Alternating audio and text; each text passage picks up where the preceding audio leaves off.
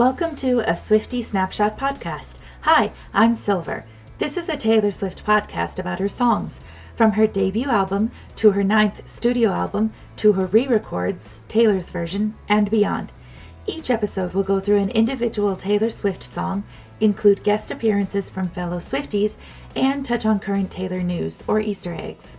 Jump then fall with lifelong Swiftie Silver as she shakes it off, occasionally does something bad, and becomes even more enchanted with Blondie. Are you ready for it? Welcome to a Swiftie Snapshot podcast. Hi, I'm Silver. First, I want to wish you all a happy Valentine's Day. Happy February 14th, and may your day be filled with love in whatever shape or form that means to you. Also, I would like to wish us a happy 10th episode of a Swiftie Snapshot. I can't believe that we already are on episode 10. It's been so much fun going through each and every song of Taylor's, and as you know, there are many more. So I am excited that this is only the beginning. Special thanks to Captain Fizman for his guest appearance on last week's episode, Should Have Said No. Thank you so much, Captain, for not only your willingness to re-record when there were technical difficulties with the initial recording, but also for your input and point of view on Taylor. Now, today's episode will feature track number 10 from Taylor Swift's debut album, Mary's song, Oh My, in parentheses. This song was written by Taylor Swift, Liz Rose, and Brian Maher, produced by Nathan Chapman and Chad Carlson, and it was released on October 24th, 2006, with the rest of the album. Taylor describes the song as follows. I wrote this song about a couple who lived next door to us. They'd been married forever, and they came over one night for dinner, and were just so cute. They were talking about how they fell in love and got married, and how they met when they were just little kids. I thought it was so sweet, because you can go to the grocery store and read the tabloids and see who's breaking up and cheating on each other, or just listen to some of my songs. But it was really comforting to know that all I had to do was go home and look next door to see a perfect example of forever.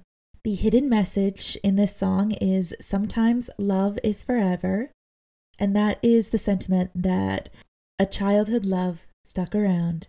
Let's get into it. This has a beautiful, individual guitar melody intro. Once a Swiftie hears it, there's no doubt in their mind what song we are in for. This also is one of the first songs that Taylor writes specifically about a character, I would say. I would qualify this in that style that Taylor uses. However, disclaimer, she uses it a lot more frequently in her later music library than in her earlier. This is kind of a one-off foreshadowing preview. Songs I would compare this to are The Last Great American Dynasty, or Betty from Folklore. Also Marjorie or Dorothea from Evermore. I would even venture to say it's similar to The Lucky One from Red, Taylor's version. It's that fictional storybook style that lends itself to these types of songs that puts Mary's song in the same category as those other ones. We get her name in this song, Mary. It's in the title and only in the title, but we don't get his name. So I took the liberty. We're going to name him. And if you don't like my choice of name, then let's have a discussion or even a vote on it. So I chose to name him something simple. We have Mary for her, something very simple, something very classic. So I wanted something that was equal in that regard. So I chose the name Tom. Of course, his name is Thomas, but he goes by Tom. I wanted a Tom and Mary. I wanted further details on their story, and so I chose to name him Tom. Let's start with verse 1. She said, Mary said, I was 7 and you were 9. That means that Tom and Mary are 2 years apart, and we get that reference again later on to their age gap. So we begin with young, pre-adolescent Tom and Mary. I looked at you like the stars that shined in the sky, the pretty lights. These opening lyrics are so reminiscent of Tim McGraw. Tim McGraw, as you all know, starts out as, he said the way my blue eyes shined, put those Georgia stars to shame that night. I looked at you like the stars that shined in the sky, the pretty lights. Taylor loves a stargazing moment. She loves a night sky. This leads me to believe that Tom and Mary were either A, in a time period before there was light pollution in crowded suburban city environments, or they lived in the country. And when we get to a later lyric in the song about creek beds, I believe that my second theory of a country setting is the correct one. So let's paint the picture. I like to think that they have side-by-side houses in the country. Now, country neighbor houses doesn't necessarily mean literally side-by-side. It could literally mean down the road, a ways away, kilometer or a mile, if you will. But I see Mary and Tom out in a field, and I'm putting it at Mary's house, and that'll be important later when we come back to that detail. Mary's house, large field in the back. They are laying amongst the tall grass, looking up at the night sky. I looked at you like the stars that shined in the sky, the pretty lights. Mary looks over at Tom, and there's something there. Maybe due to her age, she doesn't understand it all. She doesn't understand the entire dynamic of what it could be, what it will be. But she looks at Tom in a way that's different than she would look at anybody else. And our daddies used to joke about the two of us growing up and falling in love. And our mamas smiled and rolled their eyes and said, oh, my. We get a partial title lyric here. And that's the only version of the title that we will have in the lyrics. We won't ever get the Mary song part. Just the oh, my part. We'll come back to this in verse 2, but this is the moms making fun of the dads. The dads are joking around, saying, oh, Tom and Mary, wouldn't it be wonderful if they grew up? They're going to fall in love. Look at all the time they spend together, playing outside in that field. We'll get further details of their play locations. And the moms are just being like, oh, my. They're discrediting almost what the dads are saying in this section of the song. Almost like they have more intel, which, let's give it to them. They probably do. So Tom and Mary's moms rolling their eyes at Tom and Mary's dads. Then we get our first chorus. Take me back to the house in the backyard tree. I went down an imaginary rabbit hole for this backyard tree.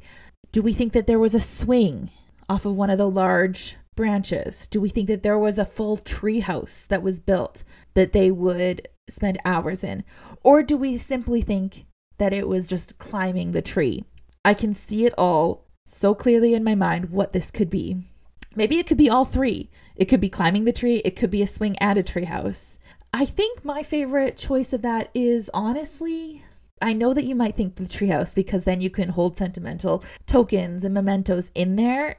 But I honestly just like the climbing tree, just a simple tree. And they could sit in the branches for hours on end, up and down, up and down. Maybe that's because it's reminiscent of my childhood. I didn't have a treehouse, but I climbed a lot of trees. So maybe that's why I am putting that to the storyline. But I like it. And it is my podcast, so I guess I get to take that liberty. Said you'd beat me up. You were bigger than me. This is the if you like someone, you'll tease them trope. We often see this assigned to a schoolyard situation. You never did. You never did. Even though Tom basically threatened to beat up Mary and could have because he was bigger than her, obviously he never did. It was just teasing. It was his only way of expressing his feelings towards her in this moment. Take me back when our world was 1 block wide. So there we go. We have some geography references. So remember how I said, it could be in a country setting, it could be a mile away between the two houses, but obviously they were on the same block. I would still like it to be a more of a country setting with fields and forests and trees, but the whole term of a block does lend itself to a suburb type living situation. But that doesn't mean that there's a field behind the fences, behind the living residences. I dared you to kiss me and ran when you tried. Just two kids, you and I. Oh my, my, my, my. We get Mary's return on her ability to flirt with Tom at the second half of the chorus. So the first half of the chorus is Tom's version of flirting, saying he's going to beat Mary up and doesn't. And the second half of the chorus is Mary's version of flirting, saying, oh, I dare you to kiss me, and then runs away when he tries to. Just two kids. The just two kids part of this first chorus is the explanation for their versions of flirting. We don't get that again in the song. We don't get this type of dynamic. It changes as they age. Now, when it's their moms talking about them, there's only 3 uses of the word my. When it's the end of the chorus and it seems to be Mary's version, she adds another my. So there's 4 of them. That is an interesting songwriting technique because it showcases the whole phenomenon of different versions of memories. When Mary is talking about what their moms would say, she only included 3 my's, but when she herself is retelling the story, she includes 4. I love the subtle use of that very deep technique by Taylor. Let's move on to verse 2. Well, I was 16, means Tom was 18. I was 16 when suddenly I wasn't that little girl you used to see, but your eyes still shined like pretty lights. Now, there's a moment in this song where Taylor lets us really run with our imagination in regards to the details of the story. Did Tom have a period of distance from Mary in that he didn't see her anymore at all? Or was he always devoted? It was just his feelings changed from a childhood friend to then a potential partner. I think I would lend myself to the narrative that he had a period of distance. I feel like that's a very natural progression of life. You have a childhood friend, you grow apart, and then all of a sudden you come back together and you don't see them the way that you used to see them anymore. I feel like that was the story for Tom and Mary. And our daddies used to joke about the two of us. They never believed we'd really fall in love. And our mamas smiled and rolled their eyes and said, oh, my, my, my. This is very interesting, the subtle differences in comparison to verse 1. In verse 1, the daddies used to joke, and it was almost like the mothers didn't believe it. But in this one, it's showcasing that the daddies didn't believe it actually happened, whereas the mothers are saying that they knew all along. That's the juxtaposition of the two endings of the two verses. Let's move on to the second chorus. Take me back to the creek beds we turned up. The pure exploration and adventures of a childhood is so summed up perfectly in that one line. Growing up in a country environment, that is what your childhood is like. It's playing by the creek bed, making up stories, having scavenger hunts for different miscellaneous items, creating forts. It's just that one line, but within that one line, Taylor paints a whole picture of what Tom and Mary's childhood was like. 2 a.m. riding in your truck. We get our first 2 a.m. reference. This is the first one ever. And oh my, what a legacy it will build. But this is the first one on the album and first one in the entire discography. 2 a.m. I feel like I should have some sort of sound effect or something just to pay homage to this sacred time of day that Taylor utilizes in her songwriting. But I digress. 2 a.m. riding in your truck, and all I need is you next to me. Again, another Tim McGraw parallel. And all I need is you next to me shows that Tom and Mary have started dating. So again, I like to think that because he was 2 years older than her, between his time period of 16 to 18 and when Mary was 14 to 16, they were distanced. They did not hang out. However, once she turned 16 and he was 18. They started dating, and that was the second beginning of their story, because then we get further details of their love story. Take me back to the time we had our very first fight, the slamming of doors instead of kissing goodnight. You stayed outside till the morning light. Oh my, my, my, my. This second half of the second chorus reminds me of the bridge in Mine from Speak Now. I would like to think that this is the only time that they fought in this manner. Obviously, they had subsequent fights, and we know this with Taylor's use of the word first. But I would like to think there was only one of this type of fights, the whole waiting outside all night, slamming doors in their face. I would like to think that this was a learning point for Tom and Mary, in that they were like, okay, that was horrible.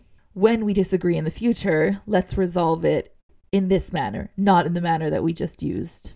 We get, and this is a different layout that Taylor uses, we get half of a verse. We get verse 3, but it's only half the length of the other two. A few years had gone and come around. We were sitting at our favorite spot in town, and you looked at me, got down on one knee. I like to think that the favorite spot is a local diner. Just lends itself to the whole nostalgic part of their story. Then we get the final chorus. Take me back to the time when we walked down the aisle. Our whole town came and our mamas cried. You said I do, and I did too. Picturing a little white church for them to be married in. Take me home where we met so many years before. I want to point out the use of the word home. In the first chorus, Mary refers to it as the house, a house. In the final chorus, she refers to it as a home.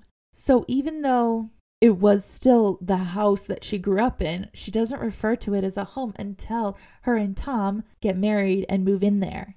Take me home where we met so many years before, highlighting the whole next door neighbor narrative. We'll rock our babies on that very front porch. Has to be a porch swing. It simply has to. After all this time, you and I. Another great juxtaposition of an earlier lyric, just two kids, you and I. After all this time, you and I, shows not only the aging, but more so the maturity of the story. Then we finish with the beginning. We've talked about Taylor's use of this songwriting technique before, where she ends a song how she starts it. I'll be 87, you'll be 89. So, interesting little fact, I always listen to the song as in Mary is telling it when she is 87, but with the use of the future verb, I'll be 87, you'll be 89, means that that's not the age that Mary is when she's telling the story. So the current age of Mary is left open to interpretation. I think most of us listen to it thinking that she is further along in age, closer to 87 than farther away from it. But we have no confirmation of that. It is very much left open to the listener's interpretation. I'll still look at you like the stars that shine in the sky. Oh my, my, my. Only 3 my's. I know I said that Taylor had a distinct use of 3 versus 4, depending on where in the song and who was talking about it. But I like to think that this is a little homage to their mothers. No musical outro. It's just that last my fading out. This song means to me it's a fictional, somewhat the Notebook-esque style love story. It's a beautiful narrative that Taylor invites us into, and she paints this beautiful picture that we can all settle into for a time. Let's talk Taylor's trends. This is the part of a Swiftie Snapshot where we highlight specific trends that Taylor uses in her lyrics. We have 6 potential trends to assign to the lyrics. We have the weather trend, the colors trend, the calendar trend, the time of day trend, the style trend, and the literary trend. Let's see what trends Taylor uses in this song. We have one trend today, and I know you all know what I'm going to say already. That is the time of day trend. I kind of spoiled it when I made such a big fuss about it earlier in this episode. But our first mention of 2 a.m. is our one and only Taylor's trend for this song. This week's version of Taylor. Join me every week to discuss breaking Taylor news, whether that's spottings, Easter eggs, social media presence, or general Taylor news. Let's see what she's been up to this week. We have so much Taylor news this week. So we all know that Taylor is the first ever Global Record Store Day ambassador. She was named that a few weeks ago. Record Store Day is on April 23rd this year. And then this week it was announced that the man from Lover will be featured in the RSD compilation album. The album is titled Portraits of Her. There will be 16 songs from 16 artists respectively. Now, the question I have is, when Taylor was announced as the ambassador, it was also teased that she will have a special release for Record Store Day. Is this inclusion of the man on this album, is that the special release, or is there going to be something else? I think we'll have to wait and see. Next, Taylor was spotted hanging out with her family in New York. We got a photo op. She was carrying a notebook and a mini keyboard, which led to much speculation on the internet from every Swiftie and all the fans. She was wearing a mask. We love a masked queen. She was wearing a black blazer coat, brown crossbody bag, and loose dark denim jeans. What was she doing in New York, and what was she writing and planning is the question on everybody's mind. Taylor reached 100 million likes on TikTok, and speaking of TikTok, 1989 songs from the original album, not the deluxe album, are no longer available as sound options on TikTok, leading fans to believe that 1989 Taylor's version will be released soon. I don't know. I get a little skeptical of all the Easter eggs, but it is very telling that an entire album just disappeared as an audio option on TikTok. Slightly suspicious. Next, Taylor was nominated for Video of the Year at the American Country Music Awards for I Bet You Think About Me, featuring Chris Stapleton, Taylor's version from The Vault. This music video was directed by Blake Lively and starred Taylor Swift herself and Miles Teller. The ACM Awards airs on March 7th on Prime Video, and you know that we'll be watching. Congrats, Taylor, for the nomination, and we hope you win. Finally, and I saved the best for last, I think you all know what I'm going to say, but we got the collaboration between Taylor Swift and Ed Sheeran, The Joker and the Queen, featuring Taylor Swift. It was released this week, and oh my goodness, what a release it was. The original song is from Ed's Equal album that was released in October 2021. It is the fourth collab between Taylor and Ed, and it is a sequel to the Everything Has Changed music video that was released in 2013, even going so far as to use the same actors from that music video. Ava Ames and Jack Lewis reprised their roles for the Joker and the Queen music video. The music video showed a real text exchange between Sheeran and Swift. If you pause or just search on the internet, you can find the details of their text conversation there. Taylor posted on Insta stories about the music video. She said, "Congrats at Teddy's Photos. This video made me think of our friendship all these years. Pleading face emoji. Also can't believe Jack and Ava from the Everything Has Changed video came back and did this. Exclamation point, exclamation point, nostalgic heaven, exclamation point." If you haven't had a chance to watch the music video, run there. Pun intended.